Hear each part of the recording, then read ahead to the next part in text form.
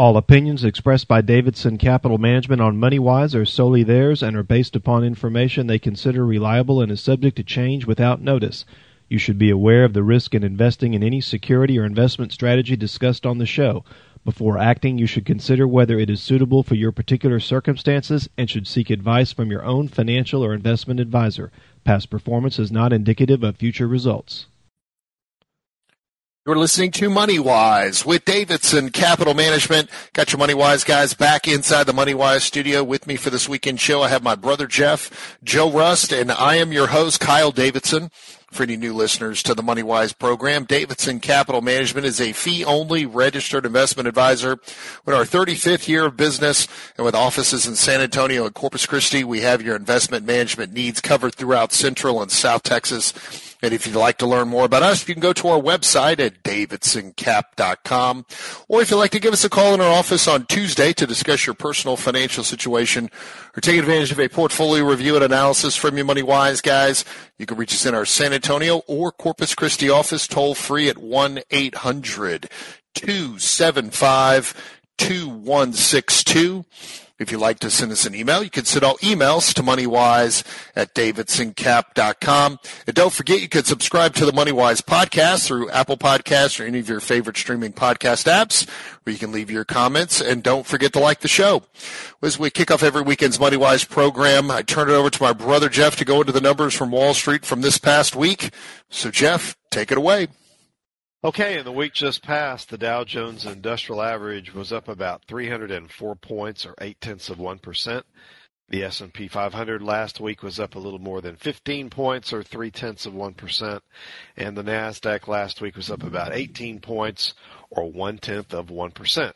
So we finished the month of December, the fourth quarter, and the year. Let's go into those numbers real quick. For the month of December, the Dow and the S&P up almost 5%, 4.8 and 4.4% respectively, and the NASDAQ was up 5.5% in the month of December.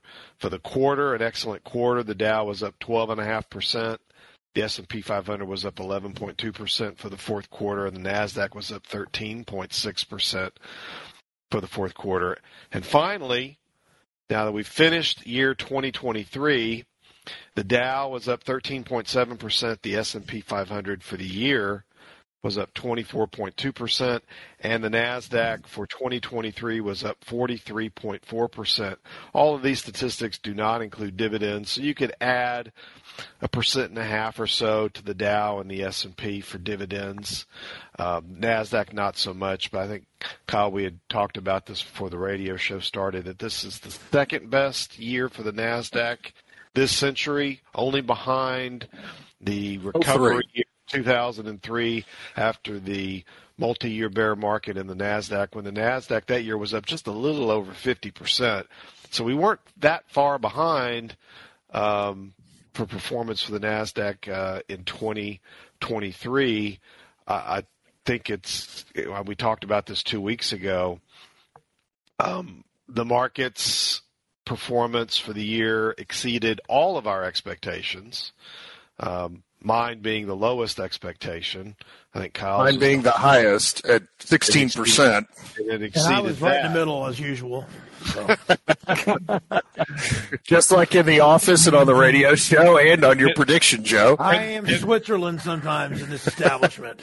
And before we disappoint everyone with our, tell everyone our predictions for next year, we're not going to be doing them this show, ladies and gentlemen. We're going to do those next week. And maybe we can get Dad to come on and give us his predictions. He would definitely would not be showing his bearish stripes this week to talk about what happened in 2023, because he was certainly more bearish than all of us. Wait, isn't he washing his bear coat for this weekend show? I think that's what he's doing. He's washing his bear coat. So he may just be. That's why I couldn't make the show. He said hibernation. He may just be. Okay. But here's now the fact that the performance of the stock market, whatever index you want to look at, exceeded all of our expectations. Another interesting statistic for the year is the 10-year Treasury yield. And at the end of 2022, the 10-year Treasury yield was 3.88%. At the end of 2023, the 10-year Treasury yield was 3.86%. If you round it off, 3.87. And the peak was a hair over 5. Was at 5% intraday. And I think it was in October, or maybe it was early November. I don't remember exactly. It never closed at a 5% yield, but it did trade at a above 5% yield briefly on one day. Now, would any of us have predicted that for the 10-year Treasury this year, that we end exactly the same way as we did the previous year? No. That's pretty amazing. I mean, I don't know how many times has that ever happened in market history where the yield on probably the most tracked bond in the marketplace, because the 10-year Treasury is basically one of the building blocks of the determination of mortgage rates, how it could be exactly the same at the end of the year. But then again, how do we go from where we were at the end of the summer to 5% in like less than 90 days, 5% yield, and then right back to where we started, and run it right back down less than 90 days later? I think we're like 60 some odd days. I mean, well, what about the Dow, Jeff? Pretty much making almost its entire year in the last 90 days of this year. Yeah, true. Santa Claus is alive for the last 2 months of the year. And making an all-time high, for the Dow in the same time period. Dow was up 1.2% going into the quarter, and then ended up the year 13.7%. And yeah, the Dow's at all-time highs. The S&P closed about 1% below its all-time high, and the Nasdaq has about 7.5% to go. None of us had any. I mean, I was rereading my third quarter comments, getting ready to write the fourth quarter comments. This certainly wasn't something that we could foresee. As we were, predicting what the fourth quarter would look like. Sentiment has definitely shifted strongly back to there's a rate cutting bias in 2024. Yeah, Kyle. One other thing I want to point out, since we're talking about all these statistical numbers, is I was looking at the equally weighted S&P 500 index exchange traded fund, symbol RSP. And according to my calculations through Friday's close, without including dividends, the RSP is going to end 2023 up 11.33%, meaning it's performing less than half than what the S&P 500 market cap weight did for 2023. And this, I think, will be the biggest difference in performance between an equally weighted and market cap weighted S&P 500 index in its history, I believe, or close to. Yeah, I'm not sure about that. I mean, it's definitely in the top 5. I'll stop there. You'll stop there, so we'll take our first break. We'll continue the show after this. You're listening to Money Wise with Davidson Capital Management. Your Money Wise guys will be back after the break. Welcome back. You're listening to Money Wise with Davidson Capital Management. If you'd like to learn more about the Money Wise guys, you can go to our website at davidsoncap.com. Or if you'd like to give us a call in our office on Tuesday to discuss your personal financial situation, take advantage of a portfolio review and analysis from your Money Wise guys, you can reach us in our San Antonio or Corpus Christi office toll free at 1-800-275-2162. If you'd like to send us an email, you can send all emails to moneywise@davidsoncap.com. And don't forget, you can subscribe to the Money Wise podcast through Apple Podcasts or any of your favorite streaming podcast apps, where you can leave your comments. And don't forget to like the show. So if you're just tuning in this weekend's Money Wise program, continuing to recap the happenings of Wall Street from this past week, into the quarter, into the month, into the year, end of 2023 is in the books, and what a year it was. Wanted to make one quick correction. I was talking about the RSP, which is the equally weighted S&P 500 index exchange traded fund, actually ended 2023 up 11.72%. But as I was saying before we went to the commercial break, its performance was less than half of that of the market cap weighted S&P 500 index. And again, it's all going to be laid to the feet of, part of the Magnificent Seven and the meteoric rise these stocks had. But there was a lengthy list, Joe. I know you sent an email. You emailed me a list on Friday of some of the top performing stocks this past year. And some of those stocks were not part of the Magnificent Seven, but had some fantastic returns this past year. But again, go ahead, Jeff.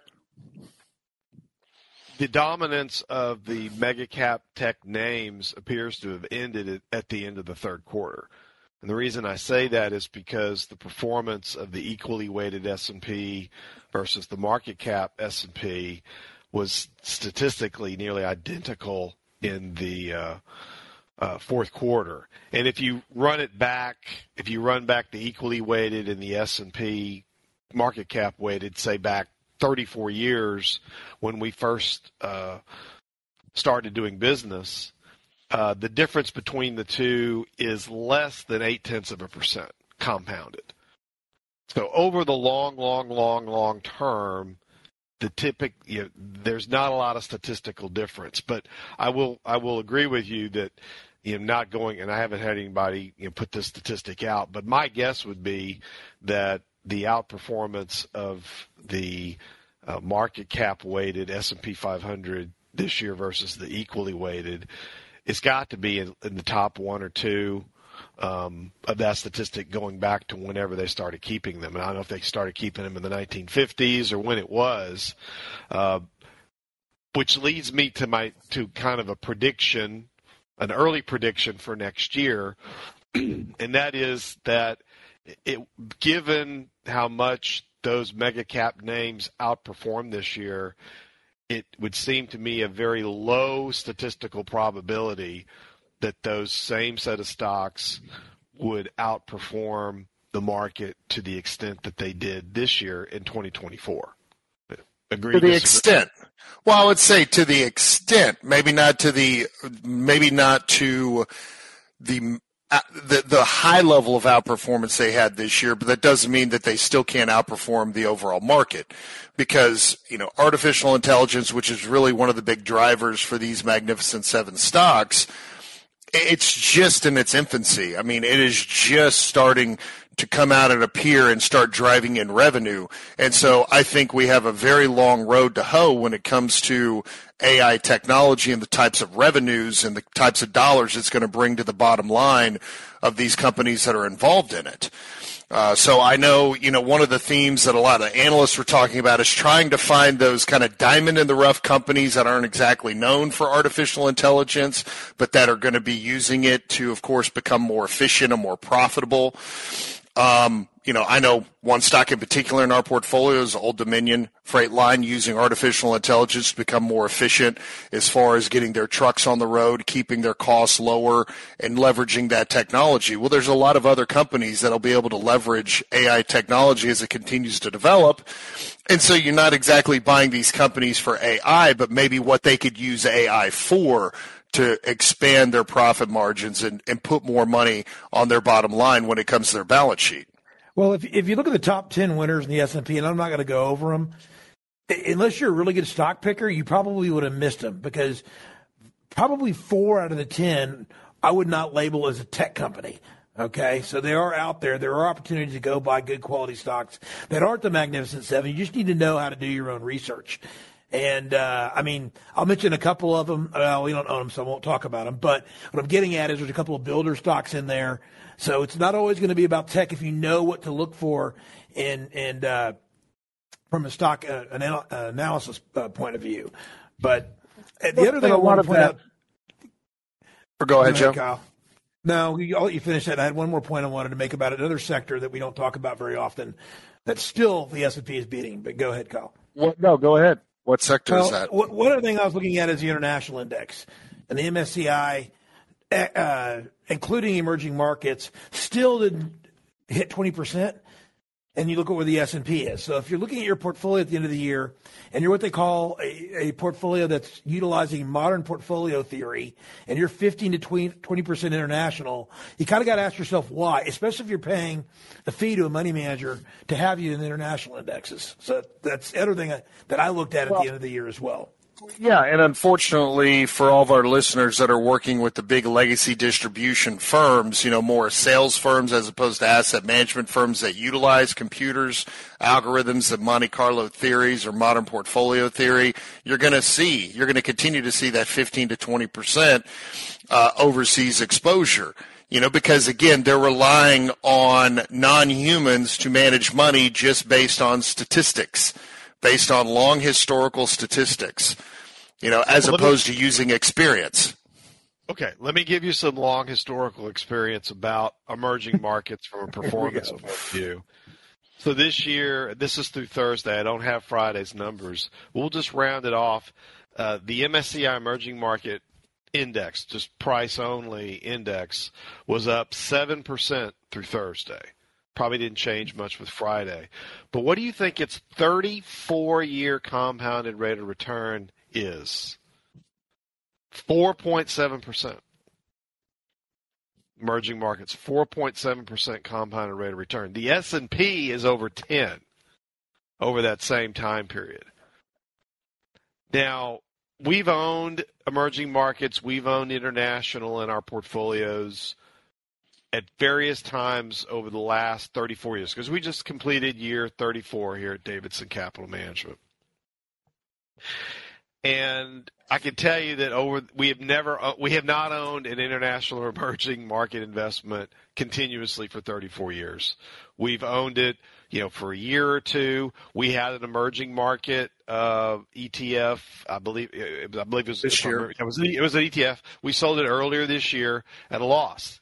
And Kyle and I said kind of privately to Kyle, I look at these long-term performance numbers of emerging markets, and to me, it looks like it's just a trading vehicle. It's not something you can necessarily be in for the long term, because look what it's done long term. It really just hasn't done very much. I think cash might beat this long-term emerging markets number. I think I know bonds does over that same time period. The aggregate bond number is over 5% over those 34 years. That's aggregate. That's all maturity levels. So, yeah, Cal.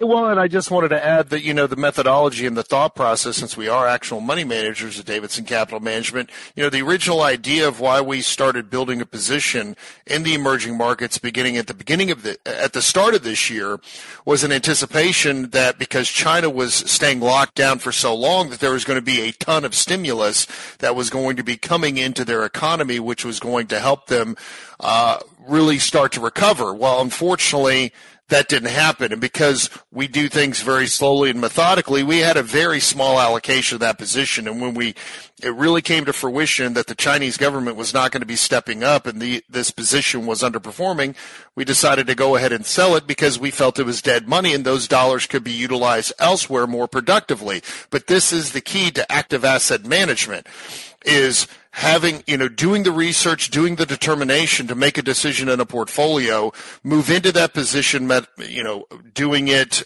very methodically, but then also back testing it to make sure that it's actually doing something. Why are you putting something in your portfolio? Is it just to say, well, this computer algorithm says that based on my risk tolerance from this questionnaire that my broker asked me to fill out, I need to have this much in emerging markets and international, and so I'm just going to set it, forget it, and just let the passive investment strategy that most of the legacy distribution systems have been following for the past decade plus do while you're underperforming and continuing to hold an underperforming asset class, or what we consider dead money? Or do you work with portfolio managers that have processes, experiences of being in the trenches, that are putting a position in the portfolio from their experience, realizing, this position just isn't really working that well. We need to get it out and redistribute those assets somewhere else where they could be more productive. That's active asset management. Well, I brought it up because it's a very major asset class that we don't talk a lot about, but it's in everybody's statement. You know what I mean? When we do portfolio reviews, you're absolutely right. And as soon as we see it, we know a telltale sign that this is being done by modern portfolio theory or Monte Carlo analysis that all the legacy distribution systems now use, because passive asset management is the name of the game for those firms, unfortunately, this day moving forward. Well, let's take our next commercial break. You're listening to Money Wise with Davidson Capital Management. Your Money Wise guys will be back after this. Welcome back. You're listening to Money Wise with Davidson Capital Management. If you'd like to learn more about the Money Wise guys, you can go to our website at davidsoncap.com. Or if you'd like to give us a call in our office on Tuesday to discuss your personal financial situation or take advantage of a portfolio review and analysis from your Money Wise guys, you can reach us in our San Antonio or Corpus Christi office toll free at 1-800-275-2162. If you'd like to send us an email, you can send all emails to moneywise@davidsoncap.com. And don't forget, you can subscribe to our MoneyWise podcast through Apple Podcasts or any of your favorite streaming podcast apps, where you can leave your comments. And don't forget to like the show.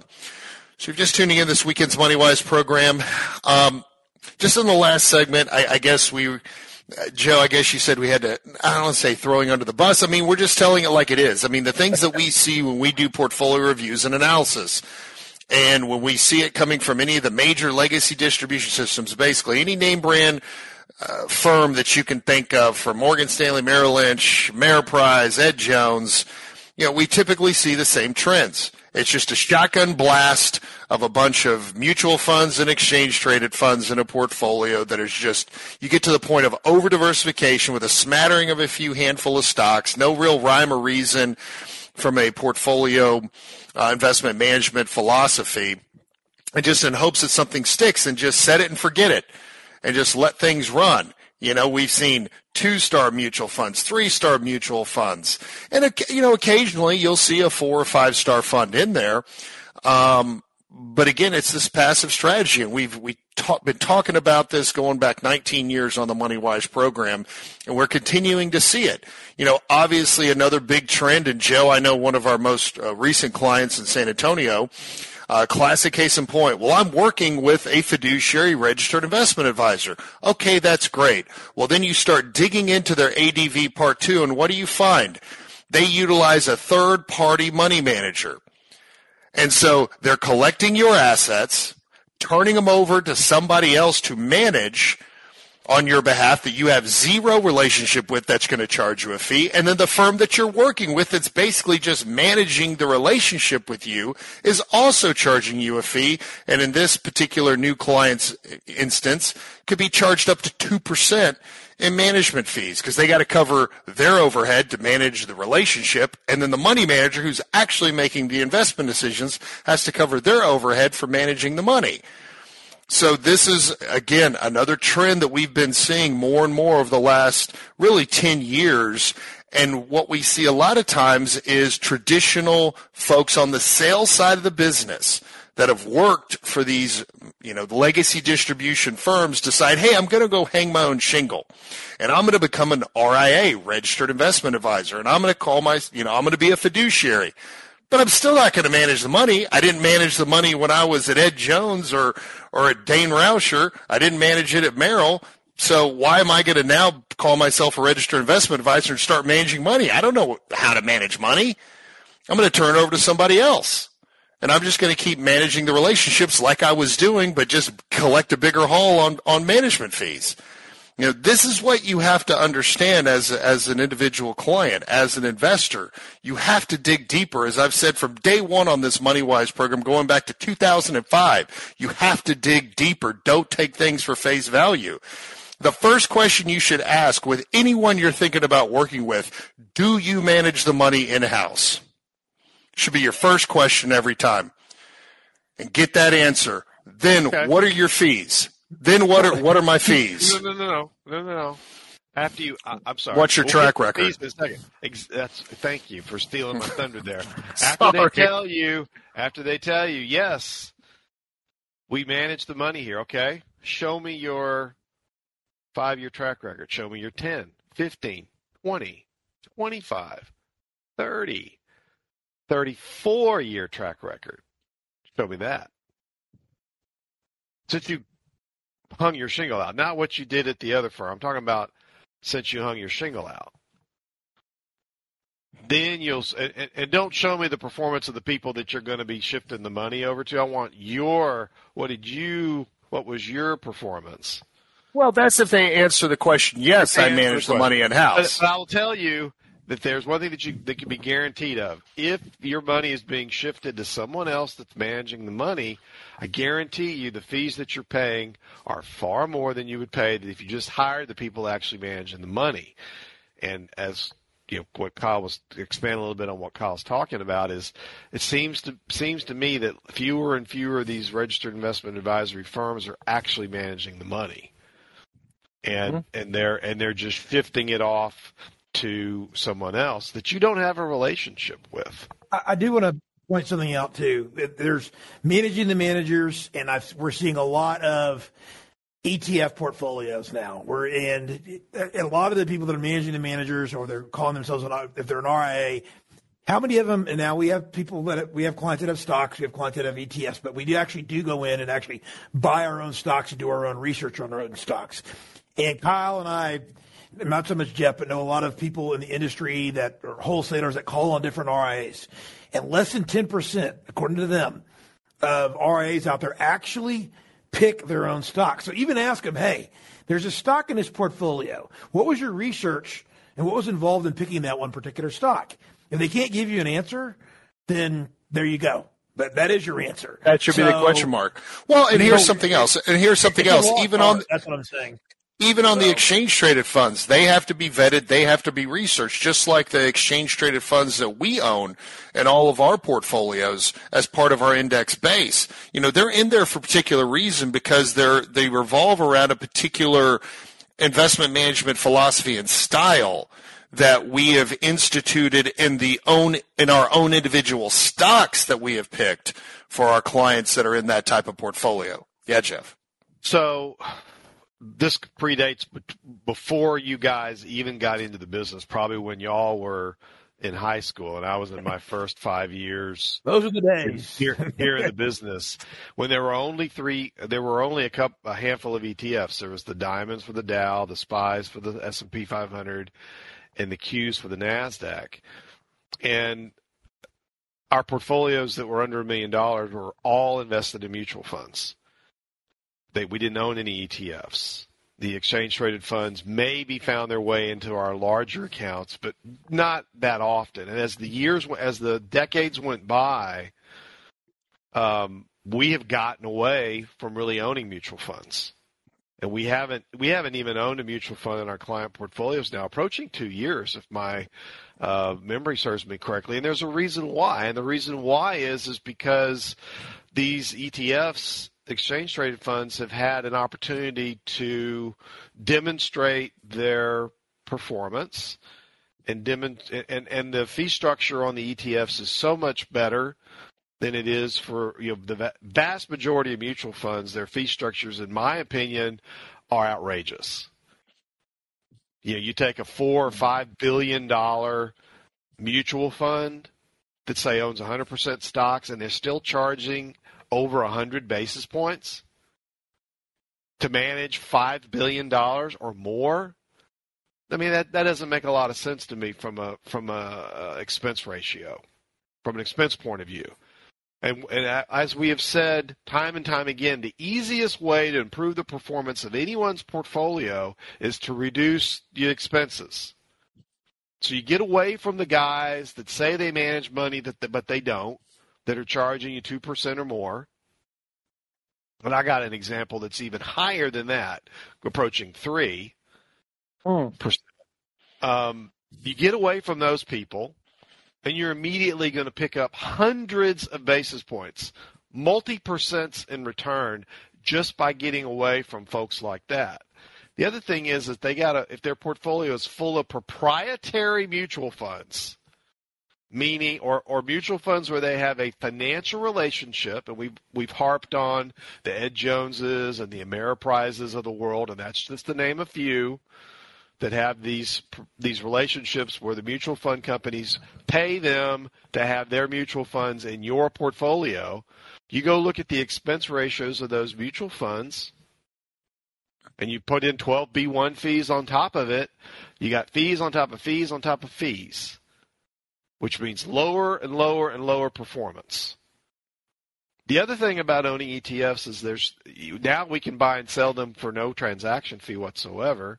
There's still some transaction fees on mutual funds that you have to take into consideration, not on every one of them. And the other thing is the intraday tradability of the exchange traded funds versus mutual funds. You can't sell a mutual fund during the day. It only gets whatever the end of the day price is, that's what you get. Now, this may sound like, well, are we never going to buy another mutual fund in our client portfolios ever again? I'm not here to sit here today and say that, but I don't necessarily think that our portfolio's performance has suffered at all by us not owning those mutual funds. And I remember one mutual fund right off the top of my head, that T. Rowe Price fund that we owned at Blue chip growth. The end of 2021, if I'm not mistaken. That is correct. And I was going nuts over how concentrated it was, how concentrated they were in these big cap names. And I said, look, we can't own a portfolio that owns 40-some-odd% of it in the top 10 stocks, and they're telling me they want me to approve them to be non-diversified. We don't invest in non-diversified investments. And we sold that thing, and it was down like 40% in 2022. It probably had a great year in 2023. That's not really the point. They weren't. To your numbers, probably still negative, though. Yeah, I have a feeling they're to your number, probably still negative. Probably, but the point is that, like Kyle says, you got to look deeper. Look deeper into those numbers, because if you got a portfolio that's full of mutual funds, you got to look at those expenses and how are those managers earning those fees in those mutual funds. Okay. Well, let's take another commercial break. You're listening to Money Wise with Davidson Capital Management. Money Wise guys will be back after this.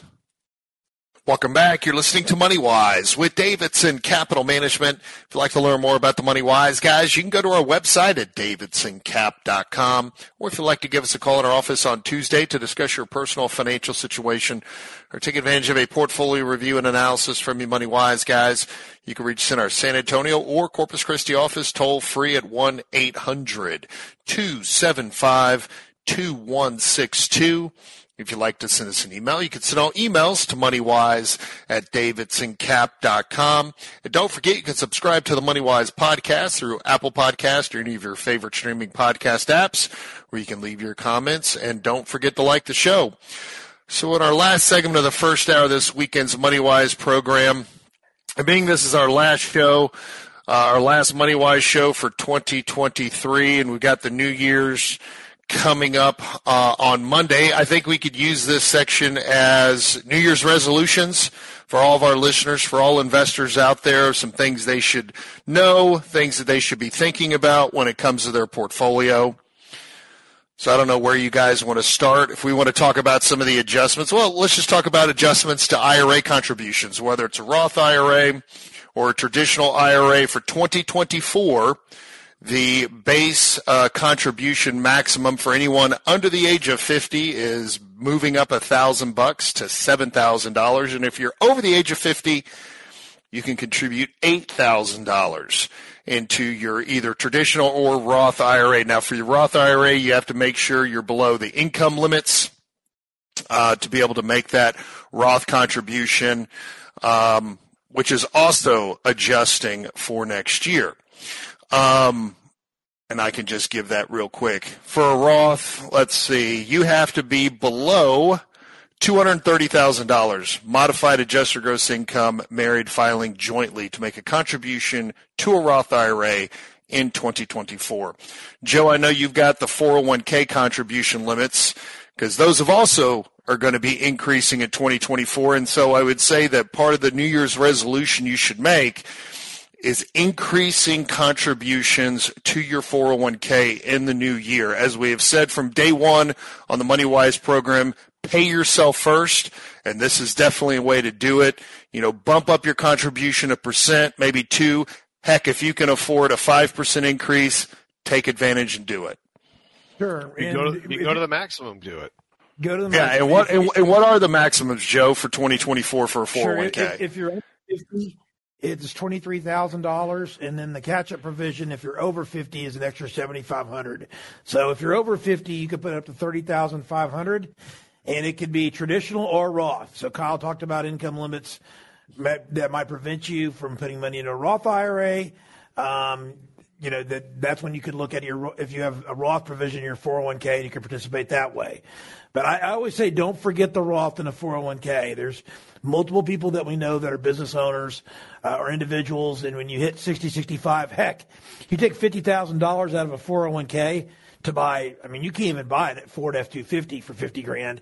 That might kick you up into a higher tax bracket. So make sure you're doing your planning up front, know what you want to spend during retirement, have a rough idea, and start planning accordingly if you haven't done that already. So. Well, and I just wanted to add something on the Roth 401k contribution, because like you were saying, Joe, if you're participating in a 401k that has a Roth 401k contribution option, there are no income limitations.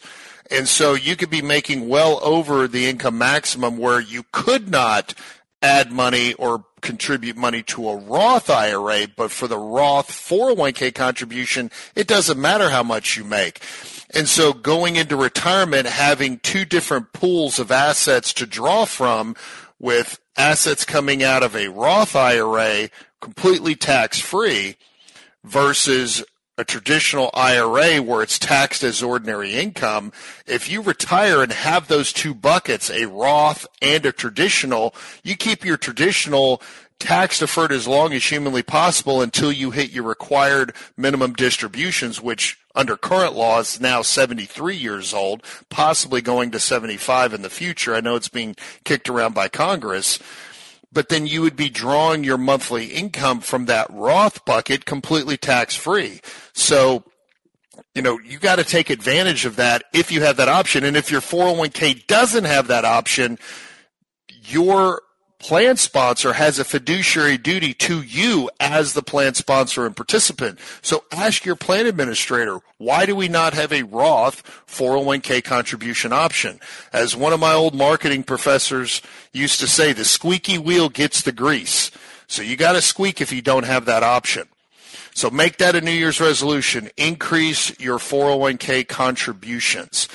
I would say the second resolution, and Joe, you've been saying this from day one since you joined the MoneyWise, crew many years ago. Know what you own.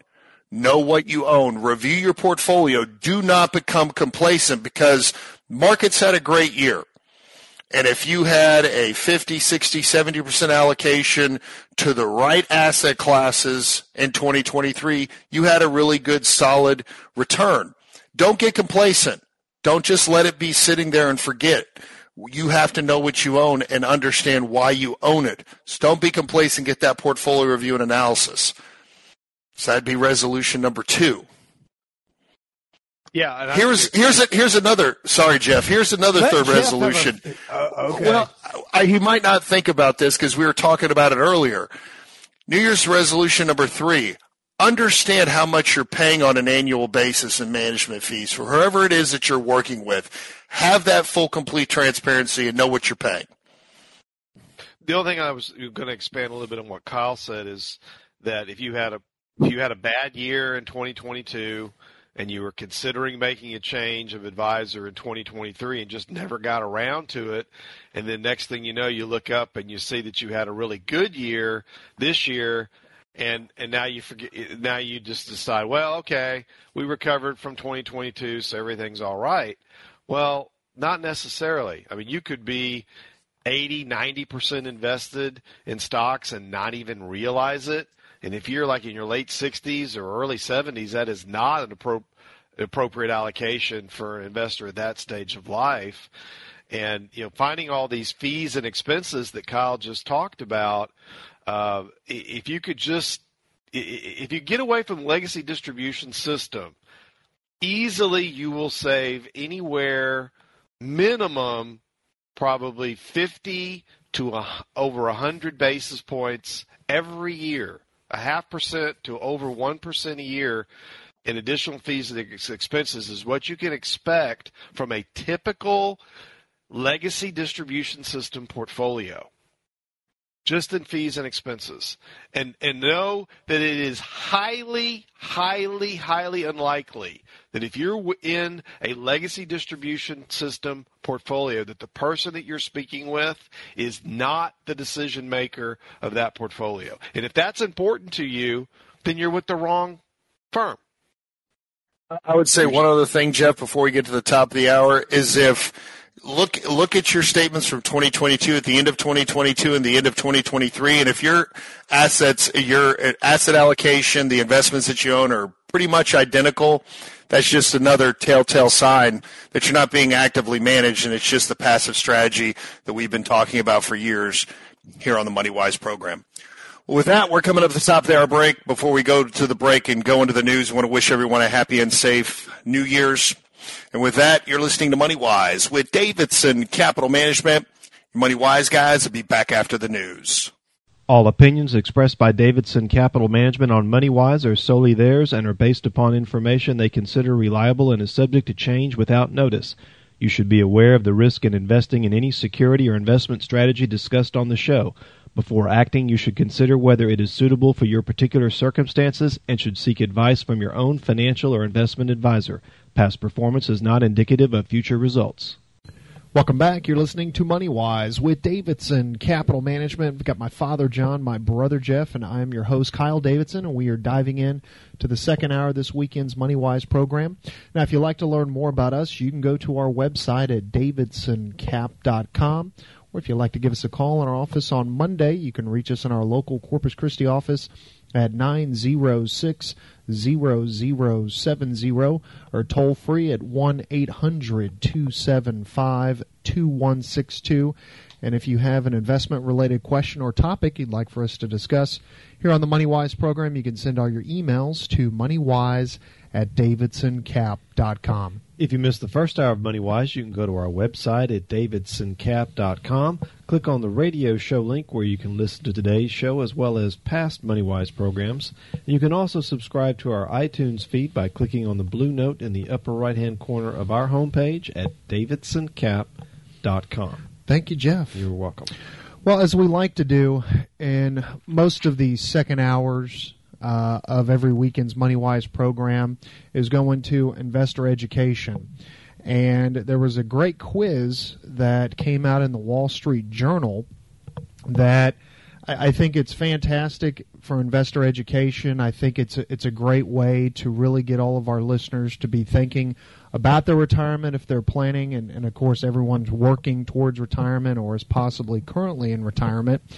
And so, Jeff, I know you and I wanted to focus a lot of this second hour going into this quiz because I think it's just chocked full of a lot of great information.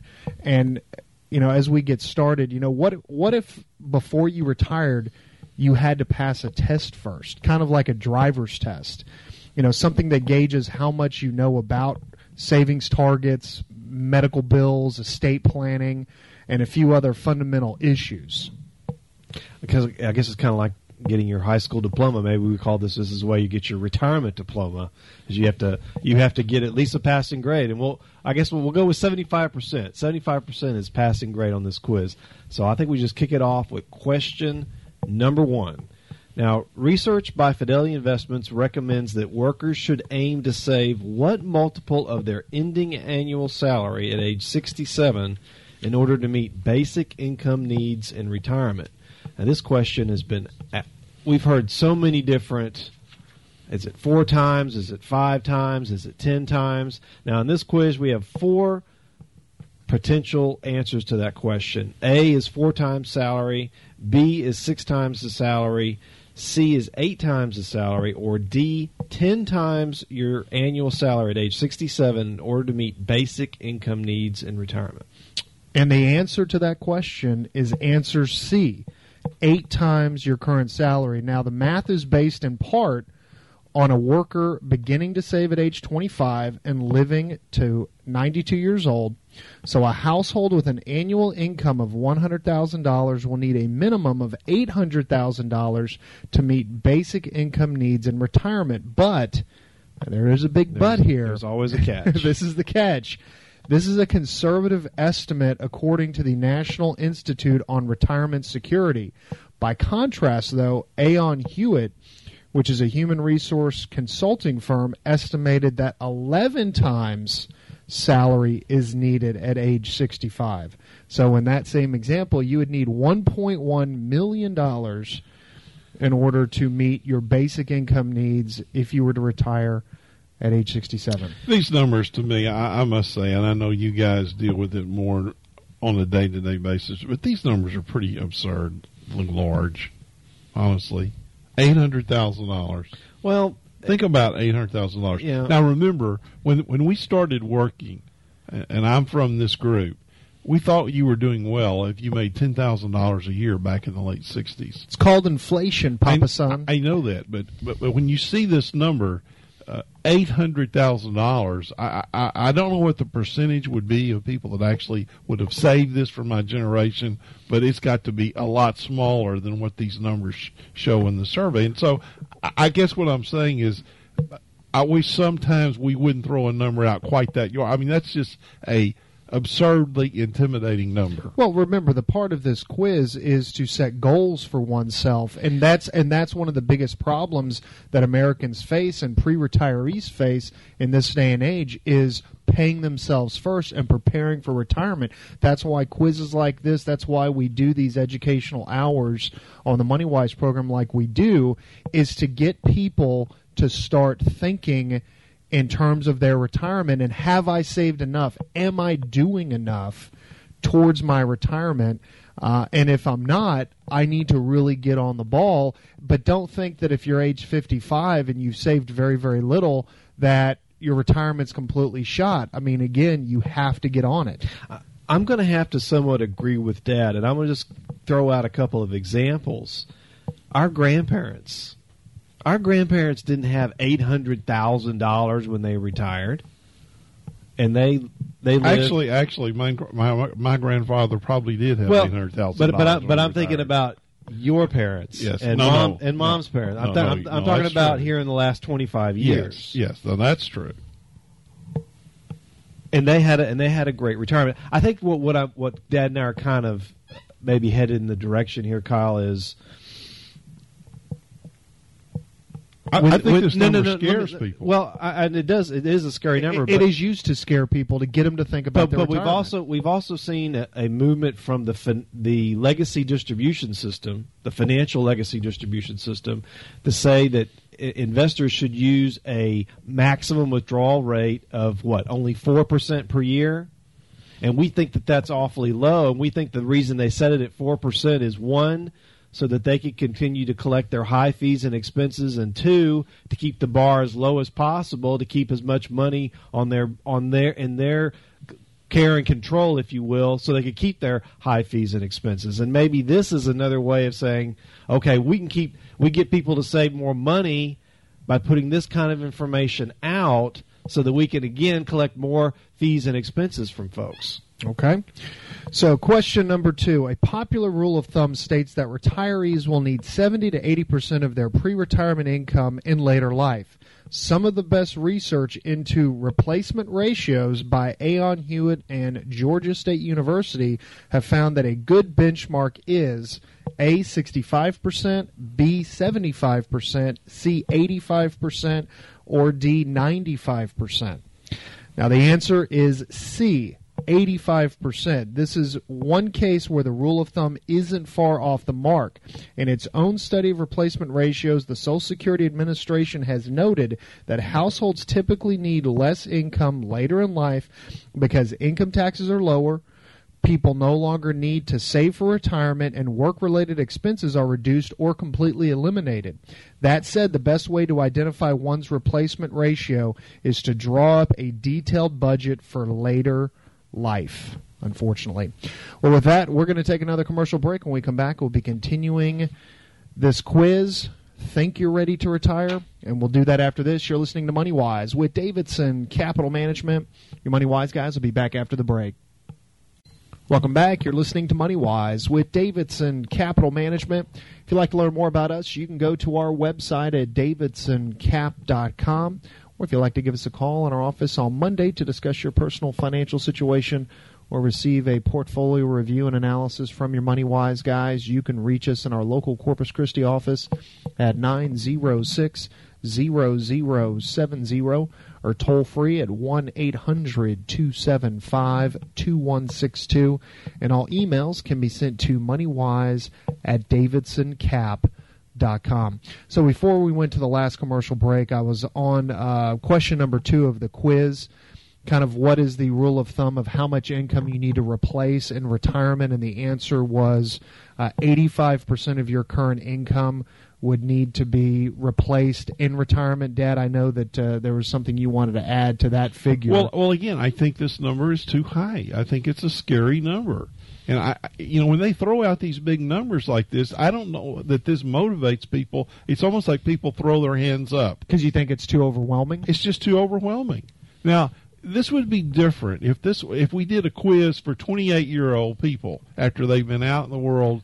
I mean, I agree. This is who should be taking the quiz. So in high school, maybe in a high school finance class, which unfortunately they don't teach in high school anymore, personal finance class, or teach it freshman finance basics 101 should be a prerequisite course that you have to take as part of your general studies in your first 2 years in college. Right. This would be a great quiz to Let's take. flash back. I'm I'm right in front of the baby boomers. So when I get into the corporate world, there in the late 60s, and get into it heavy in the 70s, we have a pension plan. I'm not contributing to this pension plan. The old defined benefit plan. And I'm going to have this pension plan at age 65. And every year I get a statement showing me what it is. But the problem was every 2 or 3 years I'm changing jobs. And so I end up with no retirement until we finally come out with a 401k. Mm-hmm. And so now we do have a situation where young people can carry this 401k with them wherever they go. And but they have to participate. And so what I'm saying is some of this throwing out these big numbers, I fear that most of the people, the baby boomers, or the first 10 years of the baby boomers, they're done. They were in these same plans. They didn't start their 401ks until the 80s. There's no way in the world they got these kind of numbers. They just aren't going to have these kind of numbers. Not the majority of the people. It's almost as if these first 2 questions are assuming that the retirees have kids that are still teenagers and haven't gone to college yet, and they just bought their house 2 years before, and they have 28 years left on their mortgage, and they got 2 brand new cars in the garage. In the real world, most of the people when they retire, their kids are out of college, their house is probably paid off or nearly paid off, and they have 2 cars in the garage that are paid for. And the reason I say is because we see these folks every day. Mm-hmm. And they don't. And the typical retiree or person that's getting ready to retire comes to us and says, "Oh, my house is paid off, my cars are paid off, my kids are out of school, no credit card debt, and no credit card debt."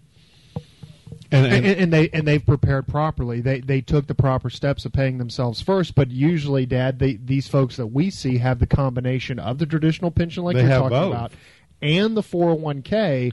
Now, and what's typical is that the pension's usually about half of their retirement savings, and then the 401k is the second part. So of their retirement savings. Is it bad to want to overshoot to have $1 million retirement? No. Is it bad to want to have 70 or 80% of your current income in retirement going up 20 years? No. Why not overestimate and shoot for the stars? Because if you come up a little bit short, you'll still be most likely okay. But with all this said, again, if you are in your 50s, early 50s, mid 50s, and you haven't saved that much, we're not telling you to stop saving for retirement. No. We're saying that you need to hit the pedal to the metal and save as much as you possibly can, but also, like Jeff was saying, focus on your consumer debts. Focus on reducing expenses, because see, that's another key to having a more comfortable retirement is by lowering your overhead. And the lower your overhead and the more money you've saved and the cheaper your cost of living is, the further your money is going to last. And one other thing that was in here that I hear you talk about all the time to people thinking about retirement is getting this budget, sitting down with your spouse or your significant other and setting these budgets out and seeing really what are you going to need. Mm-hmm. And again, nobody really knows what they're going to need 15 years from now. But I always say take like the last 6, maybe 8 months and average it and just see what you're spending. But I think also it's an exercise of opening your eyes up to how much you actually are spending, because I think, Dad, some folks don't really pay that much attention. You know, I can tell you I budget with my wife like a maniac. I am a budget maniac, and I'm constantly on top of what my free cash flow is, what money's coming in and out of the door, keeping track of all of that to the penny, and I've been blessed to have a wife that does it exactly the way that I do it, and so it makes our house a very happy home because we never have to argue about budgets or money ever, which is nice. So, question number 3. Jeff. What percentage of surveyed workers aged 55 and above said they or their spouse have tried to calculate how much they will need to save to live comfortably in retirement? A, 34%, B, 44%, C, 54%, or D, 64%.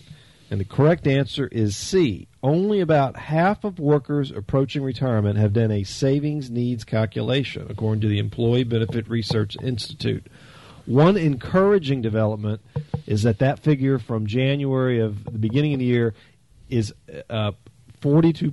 It was up from 42% in 2003. So the good news is that more people are taking the bull by the horns, if you will, and sitting down and doing this savings need calculation. Well, I just think that, again, this is something that everyone can do, and I hope that we're part of getting that number up.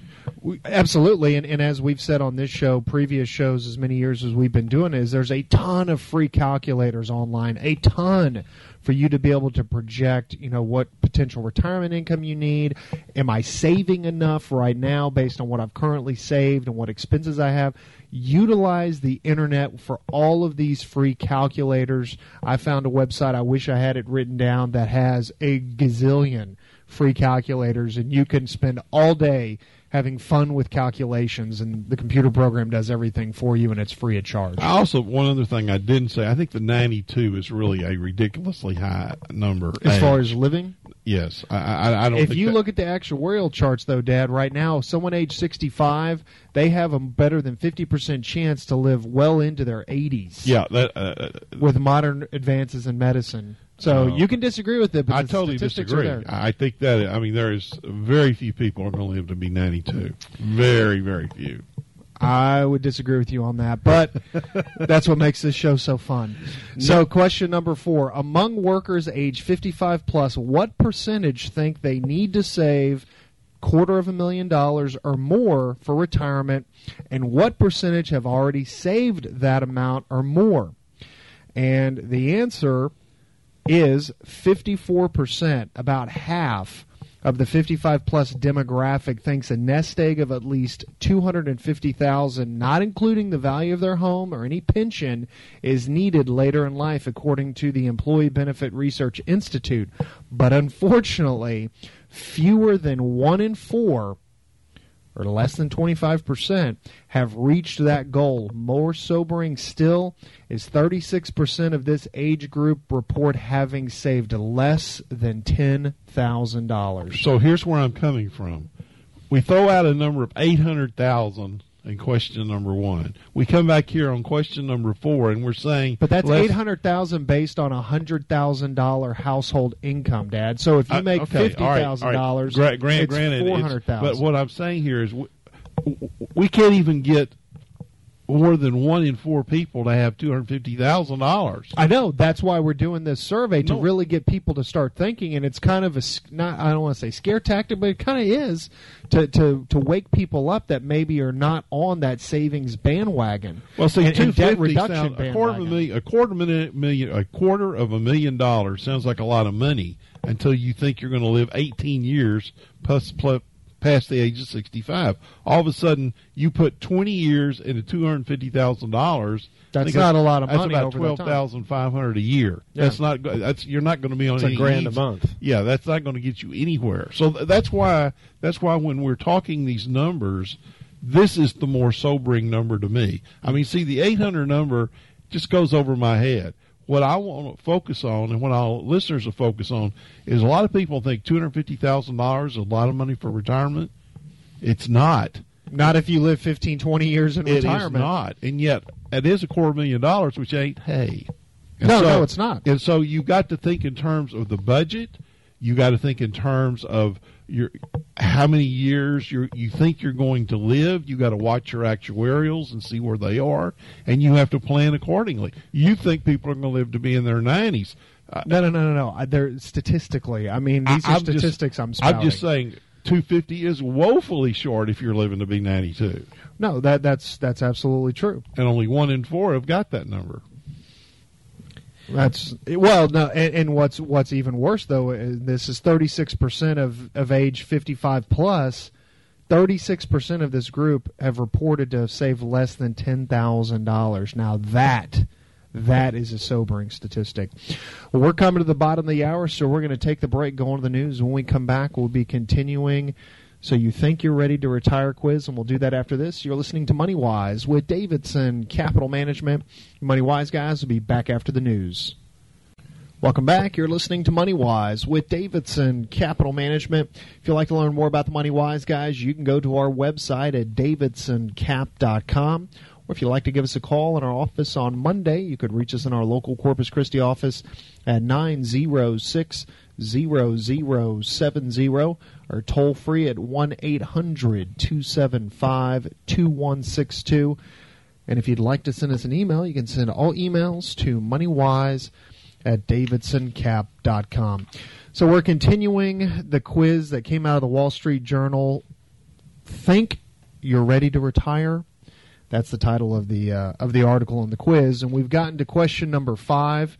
Now, question number 5 is, what is the average age at which current retirees say they actually retired? And what is the expected retirement age of current workers? Now, the answer, according to the Gallup poll published in May, found that the average retiree stopped working at age 61, and that's up from 57 in 1993. And the average worker currently expects to retire at age 66, up from age 60 in 1995. Giving your nest egg a boost isn't the only benefit from delaying retirement. Gallup also found that individuals age 60 to 69 who work have slightly better emotional health than those who don't work. I think since 2008, I have been making the statement that I thought that one of the reasons why the unemployment rate seems to be staying at a higher level than it might have been in recoveries past, if you will, is because of this, is because of the average worker working longer. I like the way that you put it, like a domino effect. That last domino hasn't fallen off. I think he's right on it. I think he's right on it. Because if we've got 36% of the 55 plus age demographic that have saved less than $10,000 for retirement, how can they actually retire? The answer is that they can't. Unless they can live strictly off of Social Security. Well, and you can't start taking Social Security. You're 62, and you're saying the number right now is 61. And for me, it's 65. Well, what was amazing, though, I think, in this last question, though, is that the average age of current retirees, they stopped at 61. They retired at 61 before they could get Social Security. And now workers are currently thinking about age 66. I mean, which would be after the majority of them start being able to collect. And here's something else that's interesting about this statistic. Remember now that the people that are in and around my age didn't get a 401k until the 80s. So they worked 10, 12, 14 years before a 401k even existed. That's true. And really, IRAs had not been around that long. And so what you're seeing here is that the people who have actually retired are those few people that stayed with a corporation, did not job switch, and the corporation exists. In my case, almost every, corporation I work for is no longer in business. And their pensions had to get turned over to the Pension Benefit Guaranty Corporation, and those folks have enough unfunded liabilities to handle strictly from the airline industry alone. So I find it interesting that my age group that's retired, they said that they retired at age 61. So that tells me that they were a government worker, they were in the military, they had some type of public service, or they were fortunate enough to have worked for a corporation that stayed in business and they didn't job switch. Number 6. What percentage of surveyed workers say they plan to continue working for pay in later life, and what percentage of current retirees say they have worked for pay? Now, the answer to that is it's among the biggest disconnects in retirement planning. The large number of current workers who anticipate earning a paycheck in later life and the relatively small percentage of retirees who actually have done so. 69% plan to work later, plan to work in retirement, while 25% have worked for, say they have worked for pay in retirement. So, I mean, that when 69% are planning to work in retirement, but in actuality only 25% do. So if you think, well, I haven't done a great job saving for my retirement, when I finally retire, I'll go get a part-time side job and earn money that way. Well, this survey has found out that a lot of people plan to do that, but very few actually go out and do it. Number 7, what percentage of U.S. households are at risk of not having enough savings to maintain their living standards in retirement? Now, A, 33%, B, 43%, C, 53%, or D, 63%. Now, the answer is C, 53%, and that figure has climbed 9 percentage points between 2007 and 2010, according to the National Retirement Risk Index. Now, among the reasons for the increase are the bursting of the housing bubble, falling interest rates, and the gradual increase in Social Security's full retirement age. And the approved, if painful, solution for reducing that risk is save more, reduce expenses, so we were just talking about, and hang on to your current job for as long as possible. But see, this number is too low. We just said only 1 in 4 is saving $250,000. So then how could no. Yeah, 1 in 4. So how could only 53? How is it that 53% have enough savings? That can't be. The number should be 26, 25. This number is not consistent with the other number. Well, you're going to have to call the National Retirement Risk Index at the Center for Retirement Research and tell them that. But what I'm saying, these are two separate studies.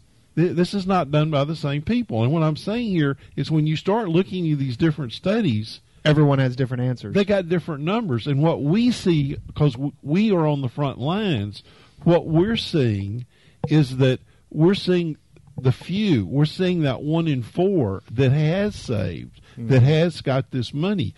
But you've got this other group that are relying on Social Security, and we can't even get our politicians to discuss fixing it. That's right. And there's enough. And now we're not even going to get into politics. Now we're embarked on the greatest adventure any of us has seen since Medicare in the 60s, and that's now the Affordable Care Act, which it could be the biggest misnamed act in the history of this country. You mean it should be called the Unaffordable Care Act, Health Act? I mean, we don't know. And so we're on this. We're right on the cusp of this new horizon, which is the most important thing for seniors. Now, they tell us as seniors that our Medicare is going to stay the same. Well, excuse me if all of a sudden I'm not concerned, because I heard the president say if you want to keep your health care, you can, and now we've learned this week that's not true. Only if your plan was in existence prior to the 2010 deadline. So moving on to question number 8. If you retire at age 65, what percentage of your life can you expect to live in retirement? And, Dad, you kind of alluded to this a few segments ago. Yeah. Let me get to the answer. Hold your horses there. Hold my water. 14%, B 17%, C 20%, or D 23%. And the answer is D 23%. The average life expectancy for a 65-year-old is 19.1 years, which means the average American will spend close to 1/4 of his or her life in retirement. Again, the key as to why you have to save for retirement. And remember, we now have that giant rat that's gone through the snake that's coming out with the baby boomers that has skewed all of the numbers all my life in every day. How many more are retiring? And we're getting ready to change health care for everyone in the country. You lost me with the rat through the snake. I'm saying baby boomers was this giant group of population that skewed schooling, then it skewed housing, and it's going to skew Social Security benefits and whatnot. It's going to skew entitlements. Yep. And what are we doing at the one time we shouldn't be fooling with this? We've just got ourselves into the health care situation. Mm-hmm. And so what I'm saying is that while these guys are up there screwing around with the budget ceilings and everything else, as we talked about on show number 1 back in November 2005, entitlement tsunami wave continues to approach the Poseidon. Okay, so question number 9. A 65-year-old couple retires this year. In 2013, how much money will they need to cover medical expenses throughout their retirement? A, $100,000, B, $140,000, C, $180,000, or D, $220,000. Now, this number will probably shock some of our listeners. The answer is D. The figure from Fidelity Investments is actually down 8% from projections in 2012. So you'll need $220,000 to cover medical expenses throughout your retirement. Now, but the remaining significantly larger than most. Now, this number is significantly larger than most consumers estimate. And a Fidelity poll of pre-retirees aged 55 to 64 found that nearly 48% believe that they will only need $50,000 to pay health care costs in retirement. What's also problematic is that the estimated $220,000 doesn't include the possible cost of over-the-counter medication, most dental services, and long-term care. See, to me, this is the largest threat to the baby boomers, and they don't even understand medical costs, health care. And you guys, from time to time, kind of wade into, what I and your mother have dealt with here for a few years, and that is the current cost of medical care, like a visit to a emergency room, and what that can cost. $200,000? $220,000. That number is too low. Whatever that number is, I'd believe $800,000 before I'd believe $200,000, because the truth is we don't know what that number is.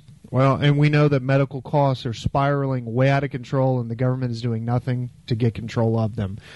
With that, we're going to take another commercial break. You're listening to Money Wise with Davidson Capital Management. Your Money Wise guys will be back after the break.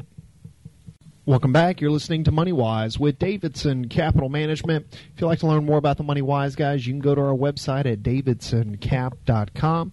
Or if you'd like to give us a call in our office on Monday, you could reach us in our local Corpus Christi office at 906-0070 or toll free at 1-800-275-2162. And if you'd like to send us an email, you can send all emails to moneywise@davidsoncap.com. So in our last segment of this weekend's Money Wise program, we want to wrap up So You Think You're Ready to Retire quiz from the Wall Street Journal. Getting to question 10, what percentage of participants in defined contribution savings plans, that includes 401ks, contribute the maximum amount allowed each year? A, 5%, B, 15%, C, 25%, or D, 35%. Now, this might be shocking. This is easy. Yeah, well, actually, it might not be shocking, I should say. The answer is A, 5%. Only 1 in 20 savings plan participants contribute the maximum amount allowed annually, which is currently $17,500, according to a survey by the Government Accountability Office. A Vanguard study published in June found that only 11% of participants in Vanguard-administered plans saved the maximum in 2012, and only 15% of those eligible took advantage of the catch-up contribution provision, which is an additional $5,500 you can save on top of $17,500 for anyone over the age of 50. So, I mean, that's That's shockingly low. Well, we have been on for a long time talking about low participation rates in 401ks. So you compound low participation with low contribution on top of that. Yeah, and when you add those two together, then it's very easy to see how we have, what was it, 36% of 55 folks over 55 years of age having reported saving less than $10,000. That's right. So if you have a 401k plan available to you as an employee, participate. Question number 11 of the quiz. A household age 65 is living on $120,000 a year. And now at 3% inflation, how much money would that household need at age 75 and at age 85? And I could answer that Okay, question, go ahead. Jeff. At age 75 with 3% inflation, you would need $161,000. And at age 85, you would need $217,000. And this is a topic that we've talked about on this show time and time again, how many investors are not paying attention to monetary inflation, while they're continuing to accept extremely low returns in this low interest rate environment. By having high allocations to fixed income in their portfolios. That's right, and that inflation is eroding purchasing power. Let me put it in a simpler way. $5,000 grocery bill today would cost over $9,000 in 20 years. And I used to use also that car example, what your 67 Fastback cost versus what the average cost of a car. $3,600. Yeah, what is the average cost of a Mustang today? Well over $30,000. That's inflation. Question number 12. What percentage of households age 65 through 74 carry housing debt and credit card debt? The answer is 41% carry housing debt and 32% carry credit card debt. Now, this housing figure is from 2010 and is up from 25% in 1992, says the Employee Benefit Research Institute, and the credit card figure is unchanged over that period. The median value of mortgage debt for a household age 65 to 74 in 2010 was $70,000 according to AARP, and that is up from $15,400 in 1989. Question number 13 from the quiz. What percentage of workers have obtained investment advice from a professional financial advisor who is paid through either fees or commission? Now, the four options we have are A, 13%, B, 23%, C, 33%, or D, 43%. Now, the answer is B. Only 23% of workers have obtained investment advice from a professional financial advisor. And of those, 41% said they followed most of the advice. About a quarter said they followed all of it. The other quarter said they followed some of it. And if you're not just looking to get advice and actually looking to get professional management, the one thing that we always try to teach on the Money Wise program is that if you do not want to be making the day-to-day investment decisions on your retirement nest egg, you need to find a competent and experienced registered investment advisor that's completely fee-based, that will be able to take that discretionary control, that will be sitting on that wall to be making the day-to-day decisions with your retirement nest egg. So to summarize from this entire quiz, it's a lot of great information. Hopefully it's information that is a wake-up call for some people.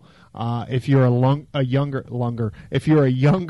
listener to the Money Wise program, hopefully this provided you some education and maybe motivated you to get on the ball to, as we've always said on this program, to pay yourself first. But if you're in your 50s and you're part of that 36% that have saved less than $10,000, don't think that you're completely hopeless to retire. You have time. You have to start saving. You have to start investing. Retirement saving is not a race. It's a marathon. That's right. And those who have a lot more time to run that marathon are going to be the ones that are, I think, in the end, are going to have a much better retirement and be much more comfortable. Now, that's not to say for those of us that are listening to our show that might be in that 36% that have saved less than $10,000. It's never too late to get started. It's never too late to get motivated. It's never too late to train for that marathon. I like that. Is time on your side? Well, time is what it is. It is what it is, as they say. But that doesn't mean you should just give up, sit on your hands, and not at least make the effort to participate in that 401k that you have at work and increase your contributions. Or if you've been to we continue to see many investors that have been sitting on the sidelines when it comes to not participating in the stock side of the market, not having some of their portfolio invested in stocks, still sitting in cash, still sitting in high allocations to fixed income. It's never too late to start to make a change. And retirement planning would be extremely easy if all of us were given a piece of paper the day we were born that said the day that we were going to be leaving this earth. Retirement planning would be very, very easy. Unfortunately, none of us know when our last day on this earth is going to be. And so the best thing to do is to be prepared and to plan. That's absolutely the key, and pay yourself first and constantly be thinking about that prize. Kind of like Jeff said, that marathon. There's a finish line at the end of that marathon. It's a long race, but you will eventually get to that finish line. And so you have to prepare and plan for it. And so if you're not sure where you're at in your marathon, if you think you need to be saving more, if you're not sure what you own in retirement, if you want to get a look at your retirement plan and see if am I invested in the right securities, give us a call at Davidson Capital Management. We'll be happy to do a free portfolio review and analysis. Okay. And you can reach us at 906-0070 or toll free at 1-800-275-2162. And with that, we'd like to thank everyone for listening to this weekend's Money Wise program. For my father, John, and my brother, Jeff, this is Kyle Davidson saying have a fantastic weekend, and to your financial health, we will talk to you next week.